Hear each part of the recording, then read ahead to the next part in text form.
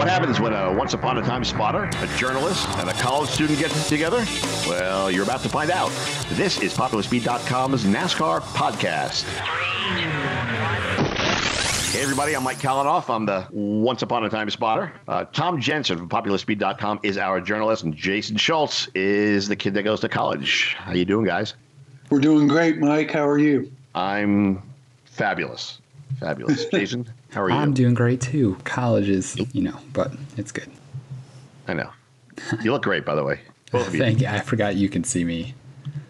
Yeah, well, I'm not really looking. Well, this is our maiden voyage for our Popcast, and we have some really good things for you. And we're going to kick it off with Tom Jensen, who is the man in the know at the track and in the garage and under the cars and wherever else he is. What do you say there, Jensen? Well, I'm looking at round 3 of the NASCAR playoffs, getting ready to start Sunday at Martinsville, and I've looked at the statistics. They're pretty amazing. In the last 19 races, Jimmie Johnson has just one top 5 finish and has only led 21 laps in 19 races. Yet we're going to Martinsville, where he's the defending race winner and has won 9 times. In this round of 3 races at Martinsville, Texas, and Phoenix, he's won a total of 20 races at those 3 tracks. So as bad as he's been running by Jimmie Johnson standards, you think he's a legitimate championship contender, or do we stick a fork in his title hopes for this year? Well, I always say about Jimmie Johnson, you never count him out. And with those stats and these being these last several tracks being his wheelhouse, so to speak, and we've had terrific success. I mean, you might as well throw Dover in there if you want to, and really let him crush it. But yeah, I mean, how do you count a guy like that out? I think he's like a surprise yet not a surprise, because based on how he's not been the greatest this year, and that's kind of always the storyline leading up to usually this part of the season where he's done okay, but then not too well. Then all of a sudden, here are his best tracks. What does he do now? So I think I'll kind of be surprised to see him do well based on his performance, but yet not really surprised because these are his best races. And that Texas race for years just seemed like he is the one to win no matter whether he's in the championship contention or not. He always does well in Texas, and that could be his ticket to Miami. That could be, but, I was expecting the championship pivot once the playoffs start. And in 6 playoff races so far, he's got 1 top 5. He's got a 7th place at Charlotte, an 8th place at Chicago. He's got 3 races where he didn't even finish in the top 10. And right now, among the 8 drivers left in the championship, he's 5th in average finish in the playoffs so far at 11.167.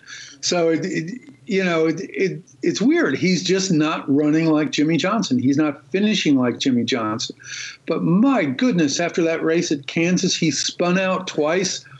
And he went through a wreck where, 15 cars piled up and he got through it.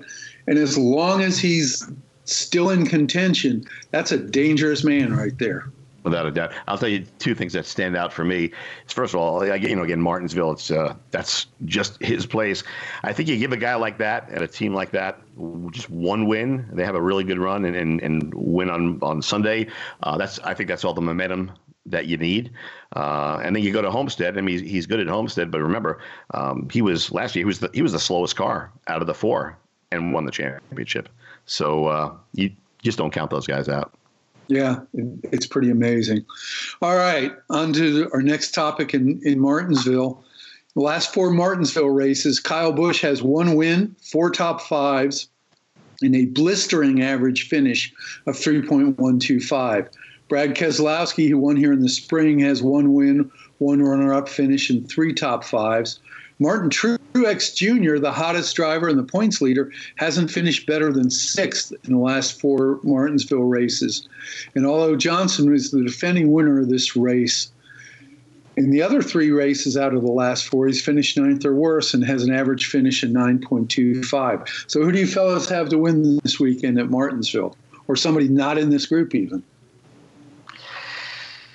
It's a tough one, really. I mean, you really can't count Jimmie Johnson out of this thing, but I think Keselowski is good. He's good here. I think he's got a good shot. And again, a guy like that, give him some momentum, and he's gonna really be in good shape. What do you think there, Jason? Not last year, but 15 and 14, Martinsville is kind of that race where who's calling? Yeah. We have a caller on the line. Hang on, it's my mother. I'll call back. I'll call back. 14, Dale Jr. won. 15, Jeff Gordon won. There were so true kind of surprise races, surprise winners for this race in this round, especially deep in the playoffs, even though Gordon was still in the contention. But I kind of feel like we'll have another one of those winners that's kind of surprised, not really expecting, not a Johnson, not a Keselowski, not a Kyle Busch. I'm saying maybe Denny Hamlin, who would be a little bit of a surprise because Martinsville his place, or maybe even Chase Elliott gets his first win. I think that would be pretty big. I'm not sure what his Martinsville previous stats are. I just have a feeling he could be the one to really put a show on, surprise some people, get that win, and really change the playoff storyline. Well, Jason, you bring up a good point because Chase Elliott has a 6.17 average finish in the 6 playoff races so far, which is second only to the 5.83 that Martin Truex Jr. has. He's put up some big numbers, and he's really done well. He's really sort of come alive in the playoffs, and in point of fact, he's running much better than his more famous teammate Jimmie Johnson is right now. I didn't even set that transition up. I just started talking about Chase Elliott, didn't even look at that third topic. See that? Worked out. That was good, real good, yeah. And he finished third here in the spring. So qualified second, finished third, led 20 laps. So he's certainly somebody we can look at. I also want to throw out the name of Dale Earnhardt Jr. and you can kind of veer off in a little bit of a quick aside. This weekend, Dale Jr. is running the Gray Ghost paint scheme from Buddy Baker's famous 1980 Daytona 500 victory when he set what is still the fastest Daytona 500 ever run in that beautiful Oldsmobile. For near racing, right? Yep. Junior was supposed to run that at Darlington last year, but he got hurt. So they're going to run it this weekend. And I wrote a story back when Fox Sports actually employed writers, a novel idea. I wrote a story about the Grey Goose, and I'm going to write some of this for PopularSpeed.com tomorrow. But the Grey Ghost is one of the most famous and iconic paint schemes in NASCAR. And after I wrote about it, Tom Higgins, the great longtime reporter from the Charlotte Observer, sent me a DM, and he said he was over to visit Buddy Baker in his dying days, and he said Buddy had a picture of the Grey Ghost up on the mantle so he could look at it because it brought him so many good memories of racing. So if there's a sentimental favorite this weekend, I say it's Dale Jr. and the Grey Ghost. Yeah, for sure. And not the Grey Goose. As you previously that's right. Grey Goose is a quality adult beverage, but Grey Goose is a quality like race car. A Freudian slip or something? What are you doing over there? Nothing yet. Yeah. It would really be cool to see Dale Jr. score a win here in his final season. Last several weeks really haven't been too terrific, but he loves Martinsville and had a really spectacular win there a couple of years back. So that would be awesome to see him win. I think the place would explode. Yeah, it would be. Well, I'll tell you, I was at Talladega when his dad won his last race in 2000, and my hand to God, I thought the grandstands were going to fall down. Yeah. He came from 18th in the last 4 laps to win, and the ground shook. The ground shook. It was like nothing I've ever seen. I've been doing this for 20 years, and it's insane. You know, it'd be a little crazy if you think about it for a second. If Dale Jr. goes out and wins Homestead as a non-contender for the championship, so he goes and wins his final race, and then you have the champion was all right, here's the champion, folks. Yeah, and that would be about it, But out of all the guys in the field, he'd probably be the one they would want to win Homestead, just because upsetting the championship guys wouldn't be too. It hasn't happened the last few years, so I'd rather see a championship guy win versus just a Kyle Larson who's not in contention. Yeah. Well, okay, you opened the door and brought it up, Jason. We got to talk about it. Let's throw out a wild scenario. Let's say Chase Elliott runs well enough to advance to the final, but doesn't win in the next 3 races. And Kyle Larson does win, but Chase Elliott finishes second. Chase Elliott would be the champion without ever having won a cup race in his admittedly still young career.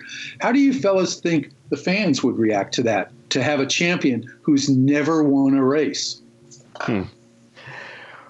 Wow. Well, I don't think they'd react well. I mean, I think it wouldn't be really too terrific for NASCAR.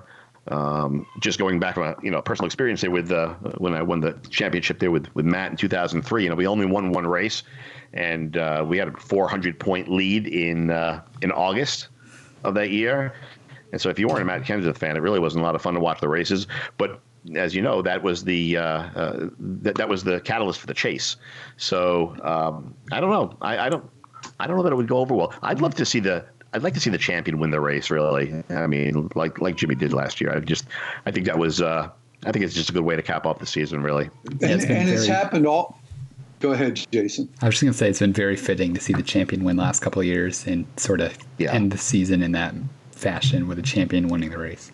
Okay, they've had this winner-take-all format with a couple of tweaks, but it's been winner-take-all for the last 3 years. 2014, Kevin Harvick won, although Ryan Newman, who didn't win a race all year long, finished second. 2015, Kyle Busch won. 2016, Jimmie Johnson won. All I'm saying is, one of these years, it's going to jump up and bite NASCAR that the guy who wins the race isn't going to be the champion. Maybe it's an upset winner. Maybe it's Kyle Larson who's knocked out or somebody else. But I don't think you can automatically count on one of those four guys winning the race. That's true. Yeah, I agree with that. I agree with that for sure. I hope the champion wins the race. Honestly, I just think it's the best way to end the deal. But no guarantees, obviously. I mean, you can have those. Four guys can blow up or wreck or whatever, and which would really suck. I don't know if anything's really going to top though when Smoke and Carl Edwards went for the championship, and it wound up being a tie, and Smoke wins by race wins. Which was a little confusing to the fans, I think, But it was, look, it shows you how important those points are, Those valuable playoff points. Yeah. But, here's the little known and almost never talked about factoid about Smoke's championship. And he absolutely should have been champion. You win 5 of the 10 playoff races. This is what I'm about to say is no disrespect at all to Stewart. But in the penultimate race of the season, that's the next to the last race, on the last lap of that race, Jeff Burton moved over and let Stewart pass him to go from 4th to 3rd at Phoenix. Had that not happened, Stewart would have won the race at Homestead and still not been the champion. And that would have been a PR disaster for NASCAR, to have the guy win five races and not be champion, and the guy who doesn't win any be champion. So I just, I worry about something like that happening at Homestead one of these years. Yeah, that's a good point. It is a good point. And another thing, which I don't think will be tough to top anyway. Was Kyle Busch won the championship. He missed how many races during the season? They come back, wins right away, wins a bunch of races, and comes back and wins the championship without winning. Without running all the races, which I was fine with that. I don't think there was anything wrong with letting him run for a championship, because if you miss that many races and you're hurt, you miss that many races and you come back and win a bunch and win the championship, you deserve that championship. Yeah, absolutely. Damn right. But a lot of fans were upset about that, and I don't see what's showing up. Why just simply showing up makes a difference. He did everything NASCAR required him to do. Yeah. He finished in the top 30. He won a race. He won 4 races in the regular season. And he met the parameters or the criteria or whatever. And so he was absolutely a deserving champion. And from the horrific injuries he came back from, he's more deserving maybe than some other guys. So. Without a doubt. Because, you get hurt like that, and you go through that whole rehabilitation process and the pain and the mental part about not being able to be in the races, having to watch them on TV. And then you come back, and I think anybody that thought that wasn't a great feat to come back and win the championship like that really just wasn't a Kyle Busch fan. I think anybody that really appreciated it, that was, fans of other drivers, really, really enjoyed the fact that and appreciated the fact that he won the championship like that. And that's one of the problems with discussing some of these issues. If you're a diehard fan, your reaction to it is, well, I'm a fan of this guy or not a fan of this guy. And so that tends to be the filter through which people judge things as good or bad, where we in the journalism business try to take a little bit more objective and broader view on it. We don't always get it right, but we try to. For sure. What else you got there, Jensen? What's hot? Big news. Bubba Wallace moving to Richard Petty Motorsports in a deal that had been rumored for months, but was kind of sidetracked when Smithfield Foods decided that they were going to go to Stewart-Haas Racing next year. I think Bubba's going to be a tremendous addition to Richard Petty Motorsports. He ran 4 races for them this year. In every race, he finished better than he did the one before, culminating with an 11th-place run at Kentucky Speedway, which was the best finish that the 43 had on a 1.5-mile track this year. So I think he's a wheelman, and I think he's got a ton of personality. I think he'll be good for Petty, and I think he'll be good for the sport too. What do you think, Jason?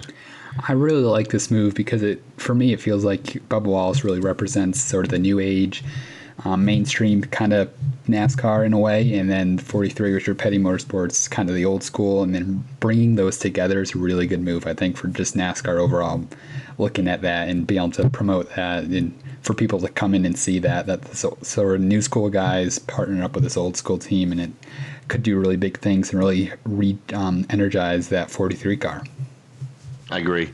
Almost like what Blaney did for the Wood Brothers, kind of just brought that back to life. I think this is it'll be a good shot in the arm for Richard Petty Motorsports, and definitely for NASCAR. Bubba is a great personality, and he's a great driver. And I know he's been frustrated when Roush had to shut down that team. They came on really strong. I guess it was Michigan. Where did he win that truck race? Yeah, was Michigan. First Michigan. Right. I mean, and he was on fire there. He was hard after it, and he was going to win that race, and he did a great job. So I think he's going to be all jazzed up for next year, and do really well for Richard Petty Motorsports. And look, they've had their ups and downs, Petty, with sponsors and drivers and ownership and crew guys. So this is a good shot in the arm for them, and I think I'm looking forward to seeing how they do. Yeah, I think they're going to be improved next year. I really do. We still haven't had a definitive acknowledgement whether they're going to be back with Ford or moving to Chevrolet next year. So I'll be interested in seeing what happens with that too. That's right. That's right. They're changing. Good point. We'll see. Anything else, guys? That's it for me. I'm looking forward to an exciting weekend at Martinsville. I think we're going to have a great race, and I'll certainly be interested to see who steps up and is the man this weekend. And a finish under the lights, more than likely. So that is going to be very cool to see. Yeah, hopefully it doesn't finish under the umbrella because they're calling for a little bit of rain. Yeah. We don't want to see that. Well, that's about it. Just to rewind here a little bit, that call was my mother, and her pick is Gray Gaulding. So for whatever that's worth. Never know. That is going to do it for this episode of our podcast. If you like what you heard, maybe you'll join us again and check us out on popularspeed.com. That's where Tom Jensen and Jason Schultz write, and I just look on. So we'll catch you next time. I'm Mike Calinoff for Tom Jensen and Jason Schultz.